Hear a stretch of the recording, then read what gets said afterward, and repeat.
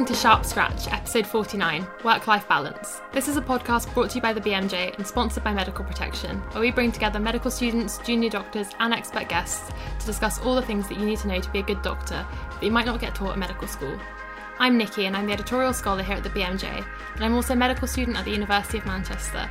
And I'm excited to be joined today by my good friends Lily and Coyote. Lily, do you want to start by introducing yourself? Yeah, hi, I'm Lily. I'm a fourth year medical student in East London, and that's where I'm recording. And Coyote? Hi, I'm Coyote. I am a fourth year medical student at the sunniest city in Scotland, Dundee. I will never stop saying it, so don't look at me. I'm going to say it forever. Great to have you both with us as always. And if you're a long-time listener of Sharp Scratch, you may recognise our guest today. It's the lovely Greta. Greta, do you want to introduce yourself? Yes, hi, lovely Sharp Scratch listeners. It's been a while. You can't keep me away. Vicky invited me back, so exciting episodes to come. Yes, my name's Greta McLachlan. I'm a general surgical trainee working in Kent, Surrey and Sussex, and I also work at the Cleveland Clinic, London, 2 days a week as a leadership fellow. Super excited to have you back with us, Greta. I'm excited to be back.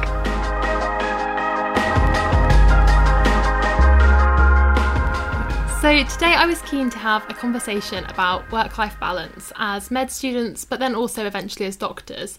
I thought this was kind of important for us to discuss, especially considering the shift nature of our work, often with antisocial hours and the demanding academic side of our careers, which, like with the continuous exams and learning. So first things first, as a panel, do we think that we have a good work-life balance? Coyote, you're listeners, shaking your Coyote head. was shaking his head. Yeah. I don't think I do. I got it right at one point in my life, and then I fell into bad habits again. But yeah, we're working on it. We're working on having a good work-life balance. We'll get there. What are your someday, bad hopefully. habits that you've fallen into? I have like this problem with putting everything into my calendar, and the moment I see a space, it's like, oh, I can put something in there. It's like, no, like you don't have to have every hour of your day scheduled for something. You can just have, this wild thing called free time and just sit about and do nothing. But we'll get there. We'll get to understanding how to rest properly. Maybe I should just schedule in rest as well. Yeah, pop that in your diary. What about you, Lily? I actually think I do it quite well, although one could say I have a bit too much life. I would say I do fill my calendar, but generally with more social things, which at the moment means I go for lots and lots of walks, which is great for my cardio health. I think I'm okay at this. I've always been pretty I don't love medicine enough to give medicine more of my life than my normal life gets, other than the amount it needs so I can pass. Do you know what I mean? Yeah.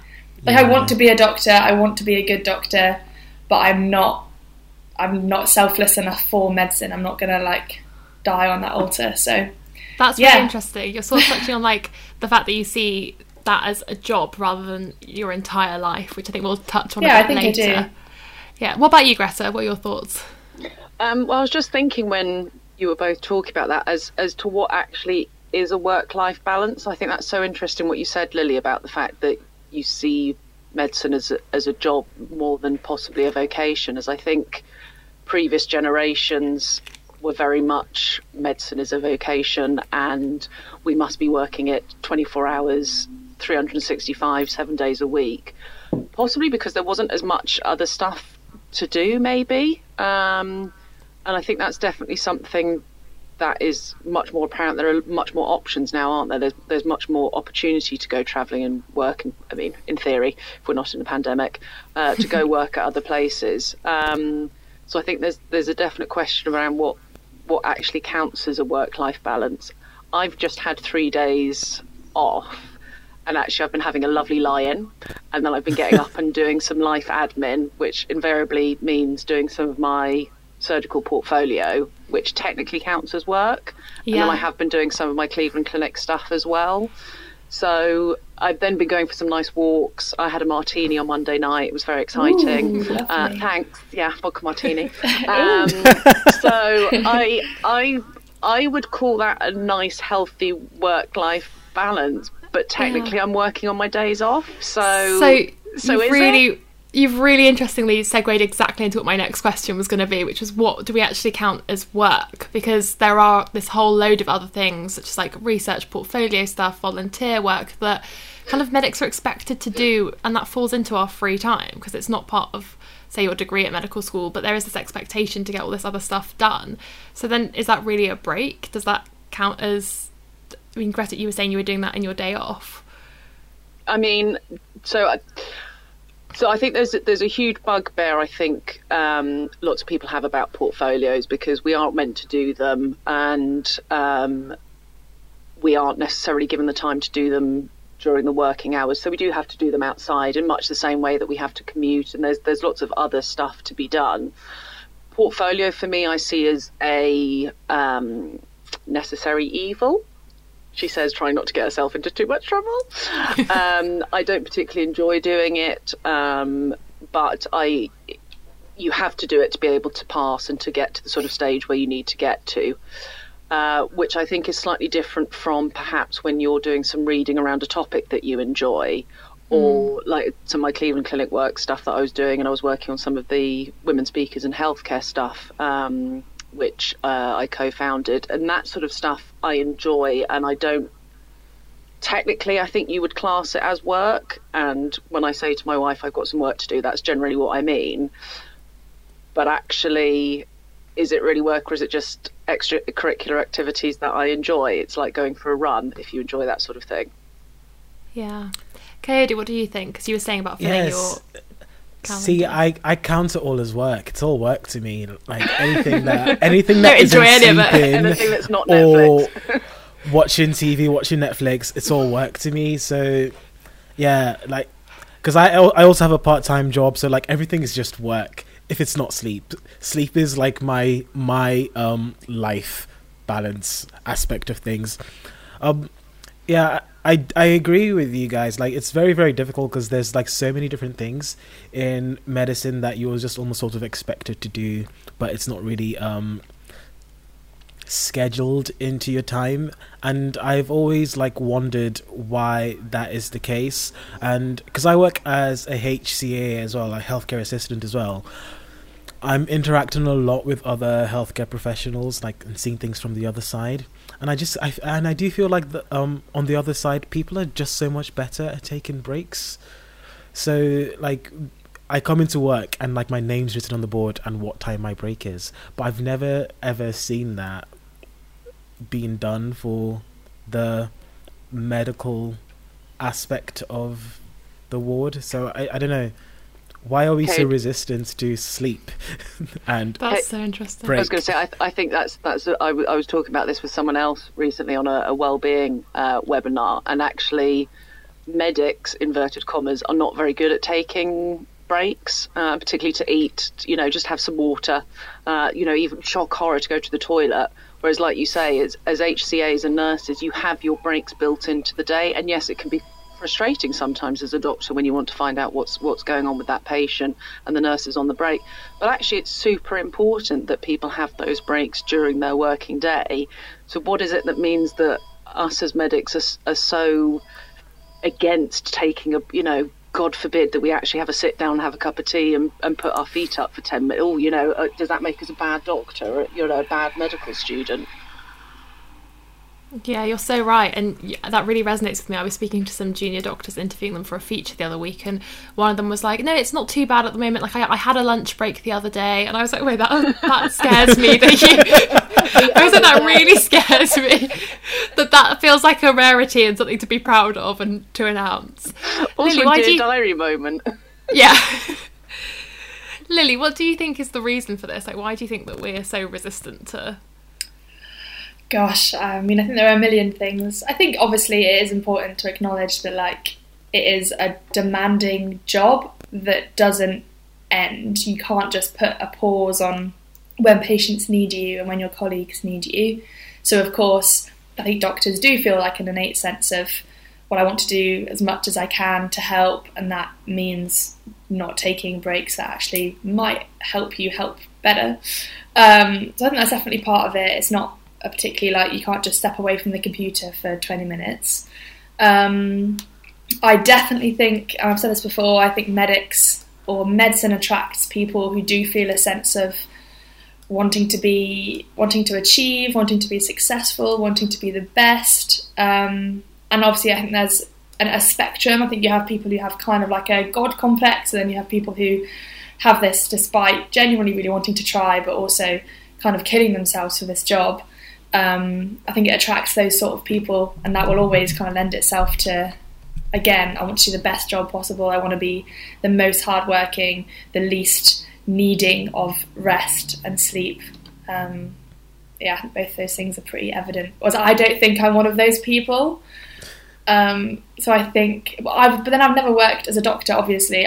Similarly to Coyote, I work as a carer in a nursing home, and when you get there on your shift, you're told when your breaks are going to be, your short break and your lunch break, and you always take that. You would never not take it. So I don't know what it's going to be like when you have more autonomy over when you take your break. I hope I'll be good at taking a break, but then, I don't know, maybe I'll become really, really hard-working.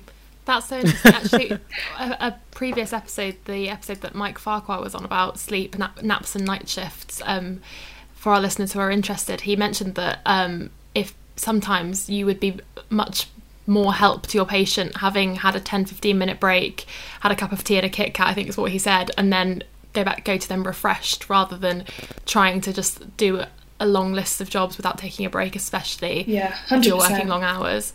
The doctors are really mean when they're tired, and they're not very nice to their colleagues, they're not very nice to medical students, and they're not very nice to patients, and actually that isn't like helping anyone. Or it's actually, they're like nice people, they just need a bit of food and some water, like a little plant. Sit down, yeah. Yeah. And I'd also like to add, you can have any bar of chocolate you want. It doesn't have to be Kit Kat. Also, I think it's so interesting what you were saying about the type of people that are attracted to medicine as well. And I think this is something that we don't appreciate when we're at medical school and then flip into being a doctor, is that at medical school you've been super competitive since the age of, let's call it 14, because realistically that's when you start doing your GCSEs. To be the best in the year, you're mostly all sort of top 5%, top 1% in terms of outcomes of extracurricular stuff. So then when you get to uni, the way that you compete with each other is be like, oh, I've worked the most, I've done the most hours revision, I've done this, I've done that. And I think that puts pressure on, I've done the most amount of committees, and I've raised this amount of money by climbing, climbing a mountain. I've climbed a mountain, and I've built a school, and I've, whatever it is you want to, have achieved. And it puts pressure on people. And I think when you suddenly then get into being a doctor in real life, there is so much more teamwork, but I think that mentality still is a thread that comes through of, if I stay till 6 o'clock, that means I'm the best doctor. If I don't have a lunch break, that means I'm the best doctor, which I don't think necessarily is true. I like to take breaks, so I'm going to say it's not true.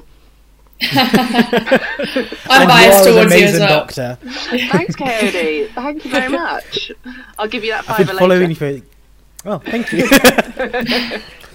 Yeah, but I definitely agree with you. Like, medicine is super competitive. I do remember in my first year during exams, someone literally, I was going home at maybe like 8 p.m. or 9 p.m. from the library, and this person stopped me and said, "Wow, you're going home now?" I was like, "Yeah, I'm going home because I want to go home." Listeners can't see, but we're all seething. And then expletive. What a dick!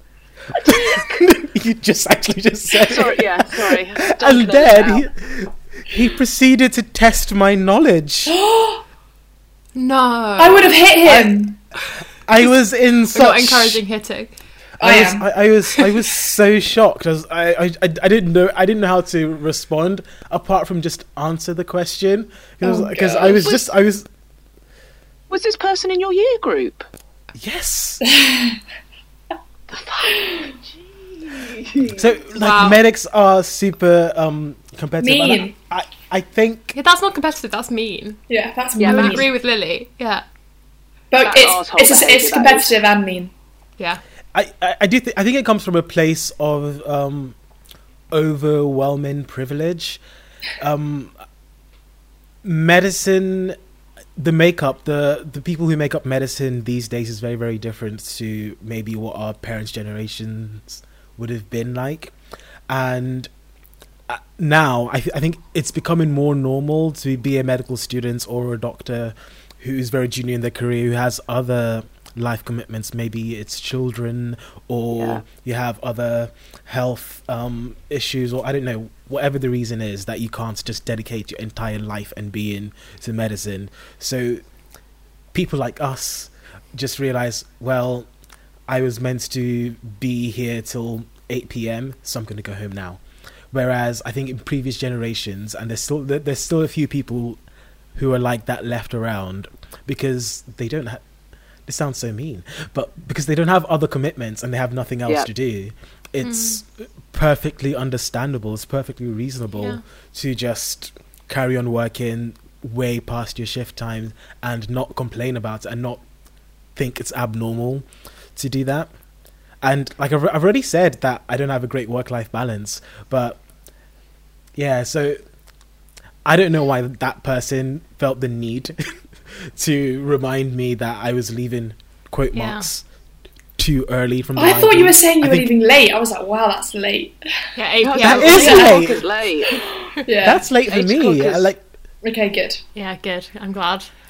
I think that's a really good point. I think, obviously, you could talk about this forever, but I think it's a really good point to say that if you look at medicine a very long time ago, medicine is historically very male, and actually, so that's obviously this is only one angle, but if you look at medicine now, it's like more diverse in terms of gender, and actually the burden on women of like childcare or care of parents or kind of emotional care of people is very different. And I think that is just a different like vibe. I think if medicine was created to be a job for people, like you said, who can stay as late as they want, who have few kind of burdens and responsibilities, which obviously that's not a good thing because men have had children, but anyway, I think that's a whole other topic.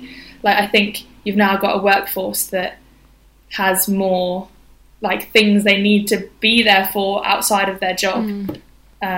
Yeah. I couldn't agree with you more, and I think you're right. I think it used to be very much white, male and upper class, and actually I it's interesting, Cody, that you mentioned privilege, because I'd not actually thought about it that way, but there is a huge amount of privilege in you don't have to work to get yourself through medical school. 100%. You're stereotyped to not be looking after the kids, and actually you may have children at that point, but you are the man, so you're expected to be at work or be revising.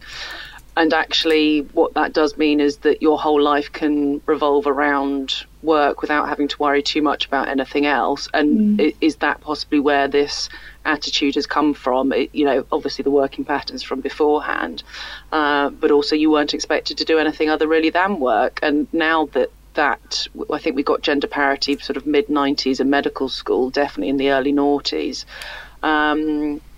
Since we've got that gender parity in terms of medical school, that's shifting. We've also got things like access, increasing access to medical school.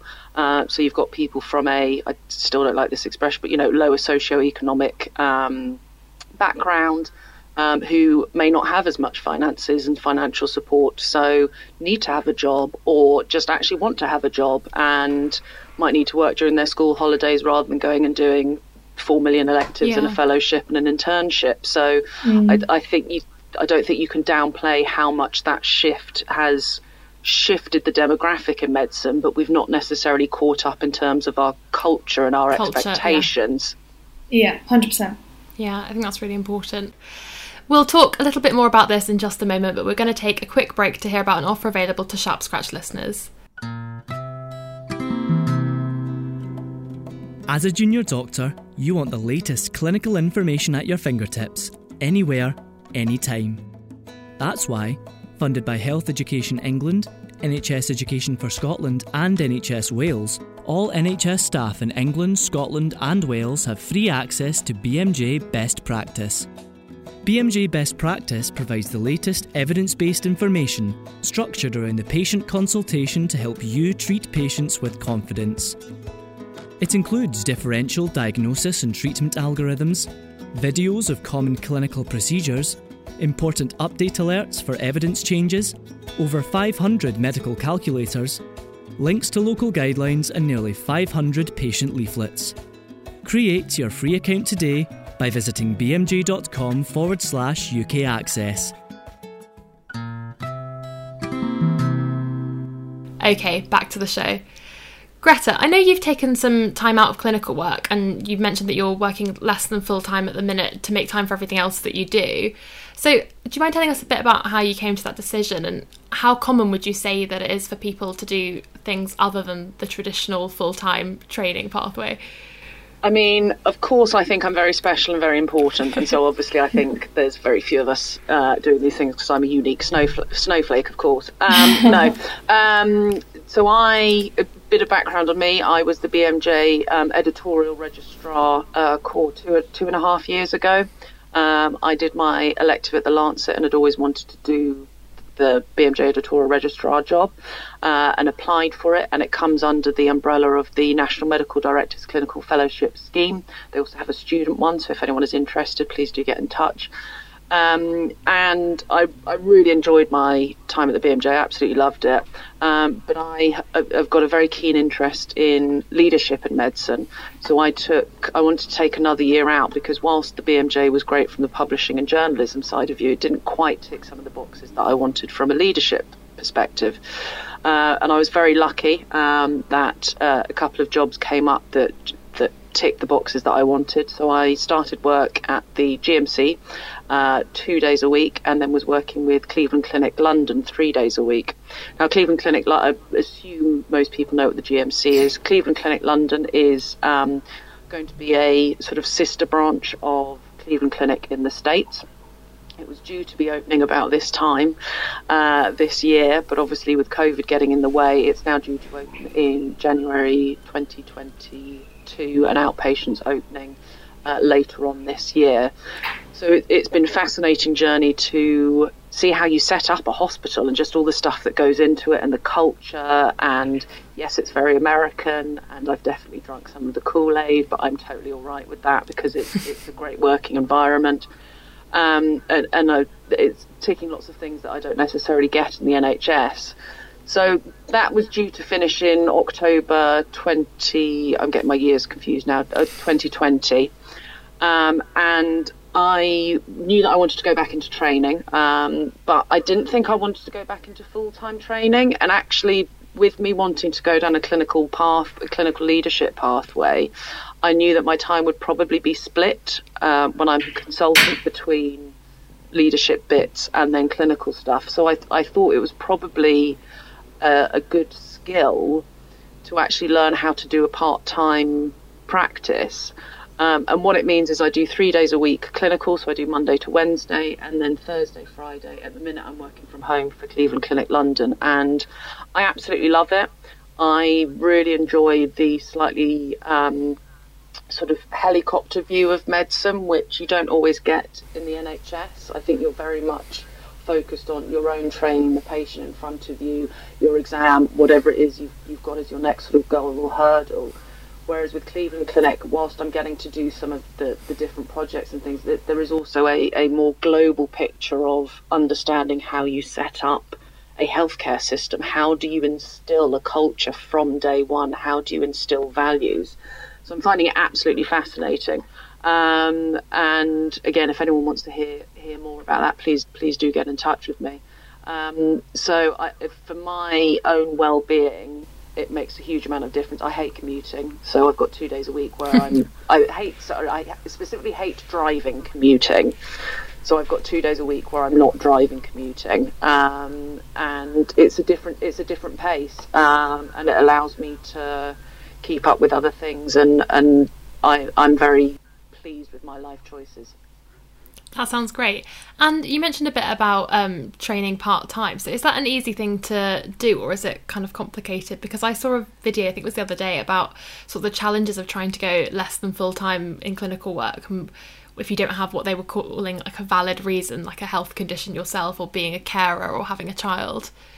Yeah, so that's all that's in the process of changing, and actually it's very much dependent on your TPD. So that's your training program director, so the person that is in charge of the deanery that you work in. I'm very lucky in that I've got a very supportive TPD, who again I think I hate to say valid reason, but because I was doing something constructive with my time, I think I've been sort of given a bit of a benefit of the doubt of okay, well let's see how you get on as long as you're keeping up, which is why I've been doing my portfolio stuff, because I need to keep up with scratch with that and show that actually I can do the clinical stuff and the leadership on the side as well.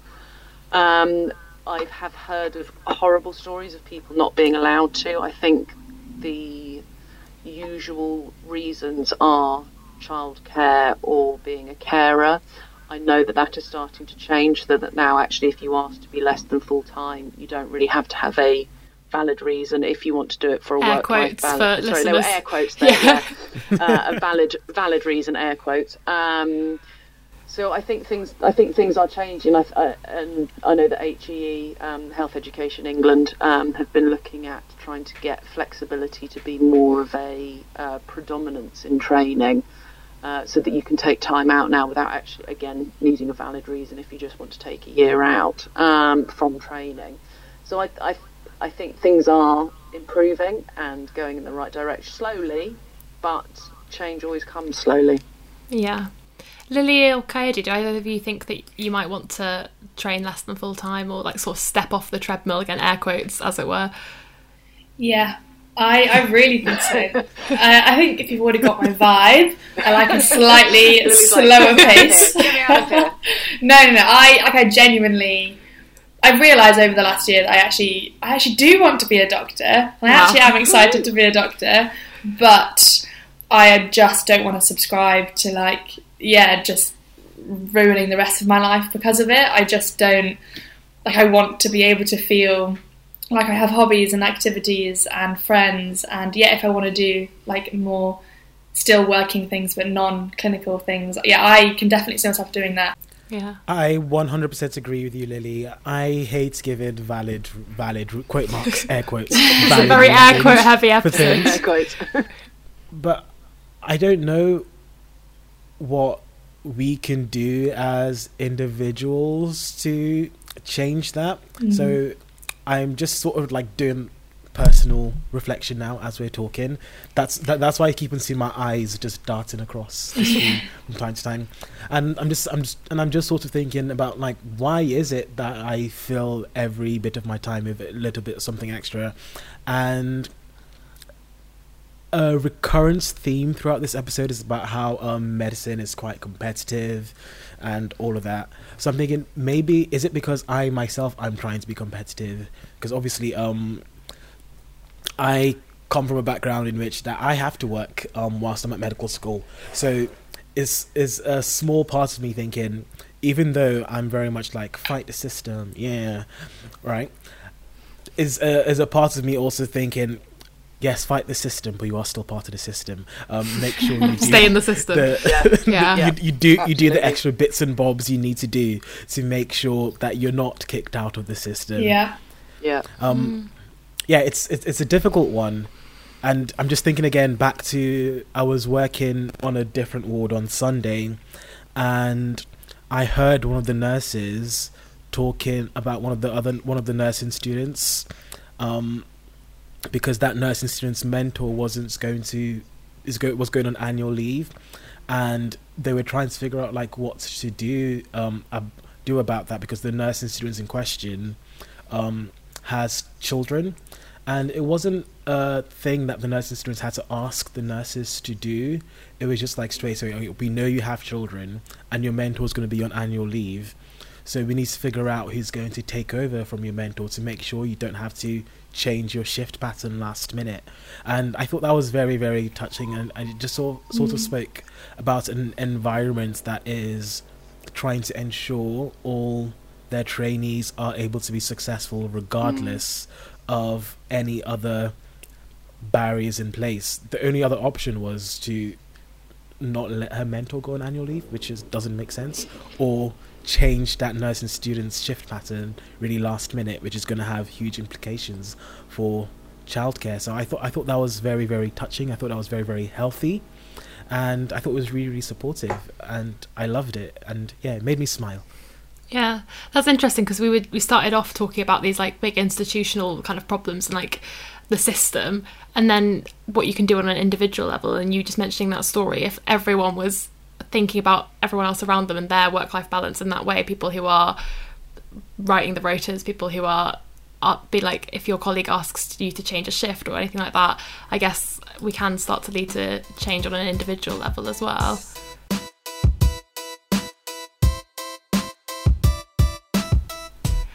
The other thing that I see on Twitter a lot is about annual leave and fixed leave.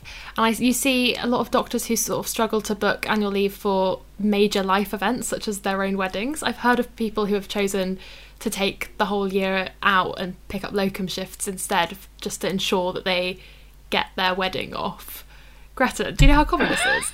Do you know what? I would love to sit here and say, oh, that only happened. That's never happened. But no, that happens far too frequently. It was, I think, Joe Poole, who, if you don't follow on Twitter, is a trainee anaesthetist who put together this dossier of what were called sort of petty tortures, which were just a reflection. Yeah, it was maybe 18 months ago now, but it really, the one that the media picked up, and quite understandably, is that inability to be able to choose when you have your leave. You know, we do change hospital at least once a year. Some people change hospital every 6 months. You're dealing with a different rota coordinator or a different rota whoever every single time, and when they're good, they're fantastic, and like most things, when they're bad, it's pretty dire.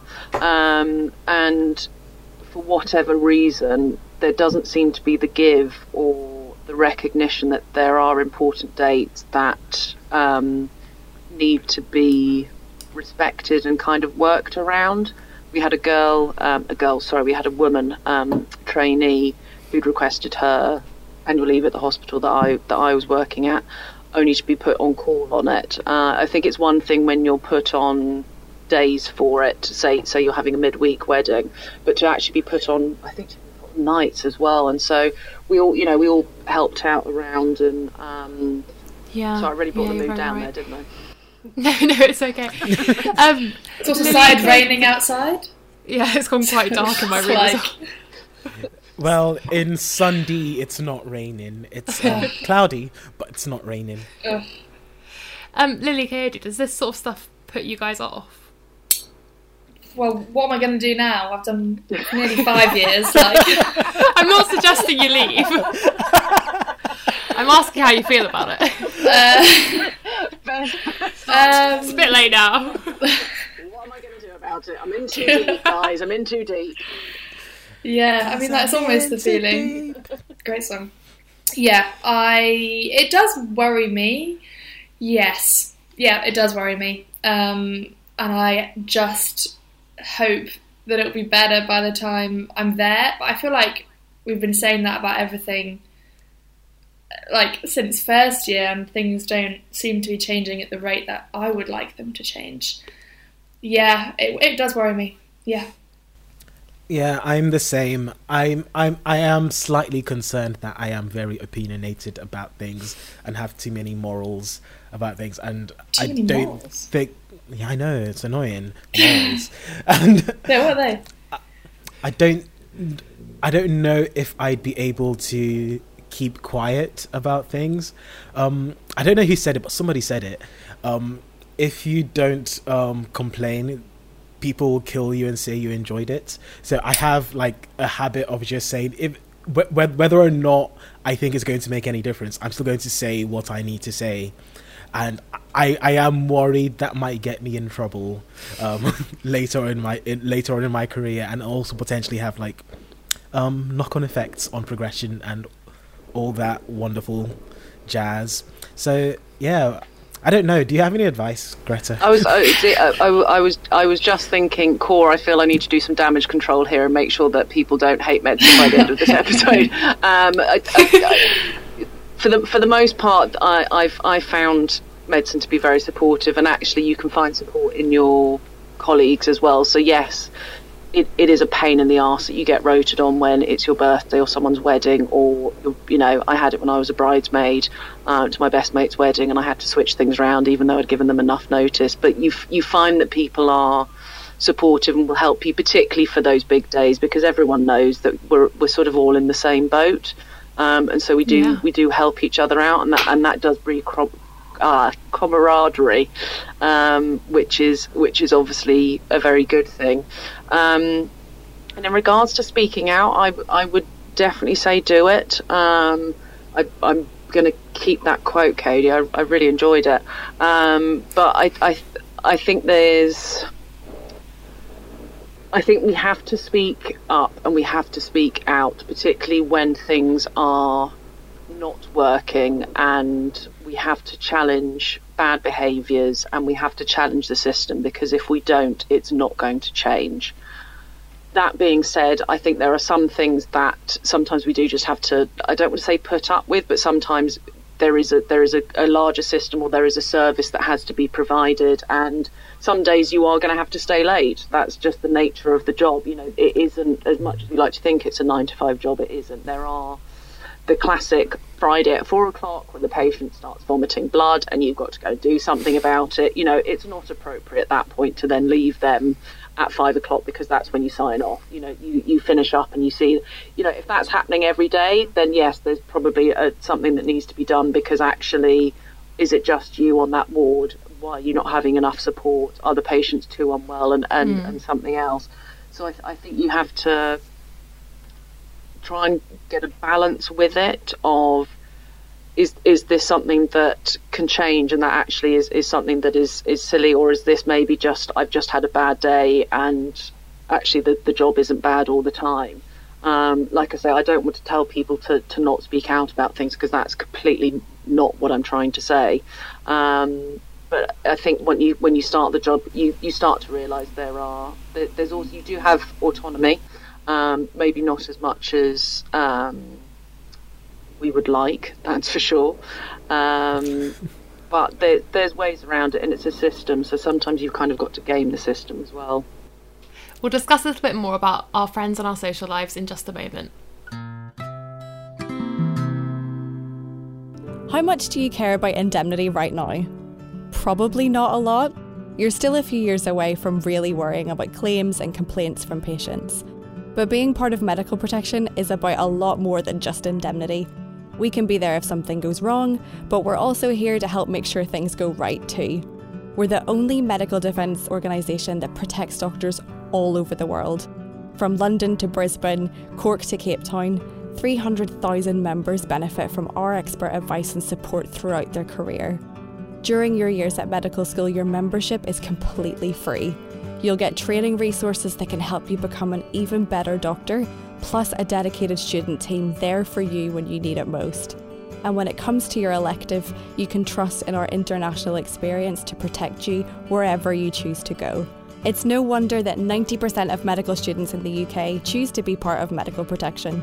You can find out more at medicalprotection.org. Okay, back to the show. So another thing that I was thinking about for this episode in terms of like having a social life as a medic was obviously the kind of shifts that we work as doctors, or our workloads as medical students. Like, say if you're on nights and your non-medic friends work office hours, it can probably get quite difficult. What do you think of the sort of benefits and the downsides of having non-medic friends? I live with completely non-medics, and I have done for a couple of years, and most of my friends are not medics. I'm kind of... no, I'm not going to say that. Medic. No, like, I'm not obviously... Like, I was going to say that, but Sorry. No, it's fine. I think, like, some of my best friends are medics. I'm a medic. I don't hate myself. I don't hate them. I just don't like the culture. I don't like big groups of medical students. And I need people who don't have the same like priorities in life as me around me to remind me that medicine is not the whole world. I think for my first few years of medical school, almost all my friends were medics, lived with medics, all of that. And I ended up forgetting that there are other important jobs in the world. I just completely forgot. I just kind of went through my day thinking the only important job is being a doctor or being some sort of healthcare professional. Yeah. And that is so, I don't know how rude I can be. That's so arrogant. And that was horrible. So now I feel much more like I have my friends who do really, really important jobs, equally as important jobs, just very different. And on a more fun note, they are more likely to finish at 5 p.m. and they have their weekends off. At the moment, as a student, I have the luxury of having my weekends off as well. So I can hang out with them and it's great. And we don't have that added stress around exams. I'm the only one that's stressed and they're always a bit like... That's great. So I would highly recommend anyone listening having some friends who aren't medics. Maybe 60%. I would 100% agree. I think a huge majority of my closest friends are not medics either. I always worry a bit if I'm, especially around exam season, if they understand that I'm not ignoring them or that I'm not being rude by saying that I can't come or things like that, or if I'm just being dramatic. But I think after a couple of years, people understand that there's a couple of weeks in a year where it's I don't really talk to anyone, but then I come back. I find it helpful. My non-medic friends help me when I'm in a place of revision or working hard. They help me not talk to anyone because they're not That's so good. They're not also working. So actually, and I am not someone who can go weeks revising really hard, no social life, and that's good for me. That is not good for me. And so that my friends are good at reminding me that life exists. I guess this also kind of links to the whole should doctors date other doctors, and ironically I think Coyote and Lily, you were both on the Christmas app when we were speaking about this. So Greta, what are your thoughts? You're married to a non-medic, I'm married to a non-medic, and I was just thinking about the fact that we call them non-medic, so sort of negative. Human or non-human. I've dated medics, I've dated non-medics. I'm now married to a non-medic, and she works in recruitment. I have always, again, the majority of my friends are probably more on the non-medic side. That being said, the friends that I've got that are medics, I'm really, really close with. And I think when you do medicine, it brings up all this stuff that you end up talking about that you wouldn't normally talk about with sort of friends that you meet down the pub. I mean, sometimes that you wouldn't meet down the pub. You're talking about life and death and sort of some quite horrible diseases, and you have really interesting conversations that are tricky to recreate. And whilst I love being able to come home and sort of not having to talk about work, sometimes, and Beverly knows this, sometimes it is tough when you come home and actually you just want to be able to rant about something and for that person to completely understand what you mean. Whereas if you are dating a non-medic or married to a non-medic, then sometimes you can have a slight disconnect on that. I think we've worked that out in our relationship, and there are definitely days where she's like, you just need to go and speak to whoever. But for me personally, I need to have that balance of medic and non-medic friend, because I'm I think a bit like you, Lily, being around medics constantly used to do my head in a bit too much. Medics are wonderful, but we're also pains in the arse as well. It's so annoying. And I throw my hat into that. I went to Leeds Uni and was one of the MedSoc people. I was probably very annoying. I still am very annoying. I will totally hold my hands up for that. But I think that's why you need to have breaks from people. That being said, I've known people that work in meds, work in surgery, are married to surgeons who live, breathe and eat surgery, and their days off consist of reading up about surgery and reading journals, and that makes them happy. And hats off to you, but that is not for me. And I think that work-life balance is very personal. I think there are some people who want to very much basically have medicine as a job, and some people who want to have it as a vocation. I'm very thankful that I have my wife to keep me sane and to keep me grounded.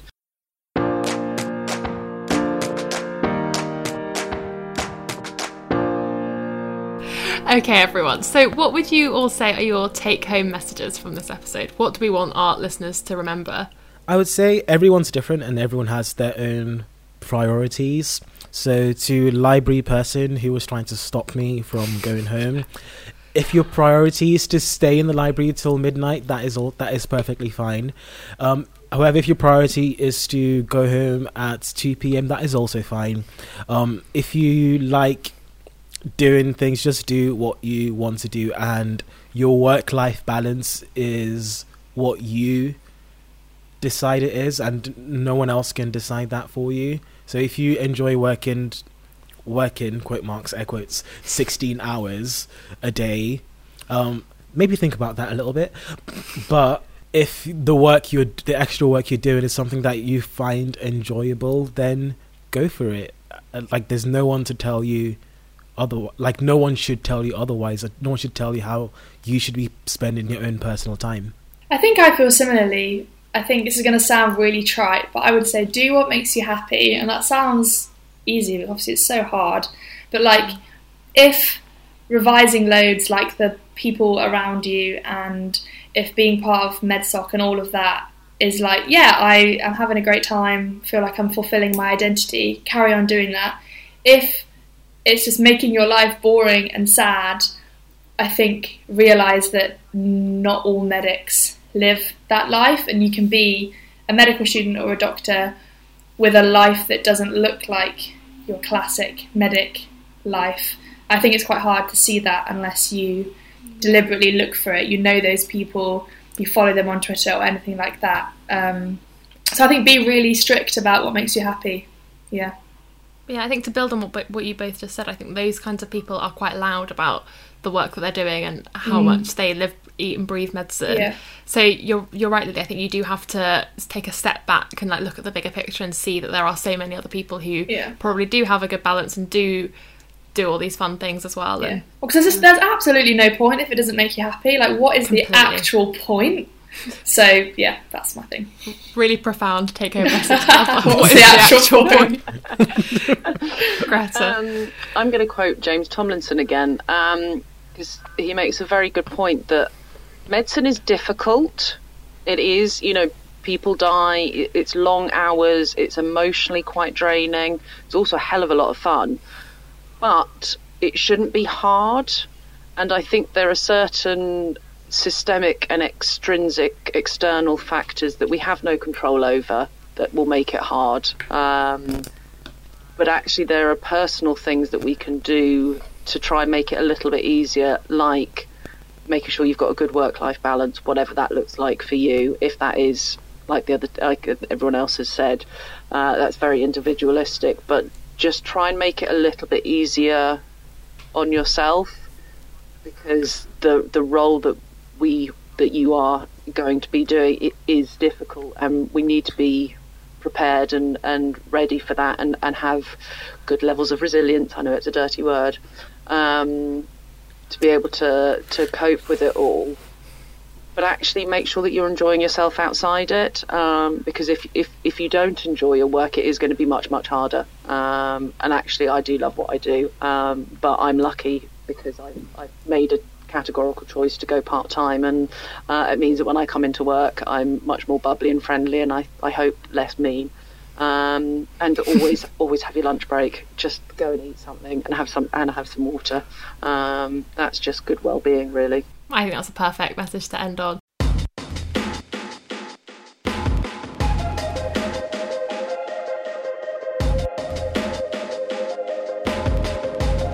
That's all from us on Sharp Scratch today. If you would like to hear more from us, please subscribe to Sharp Scratch wherever you get your podcasts, and in 2 weeks' time you'll be notified of our next episode.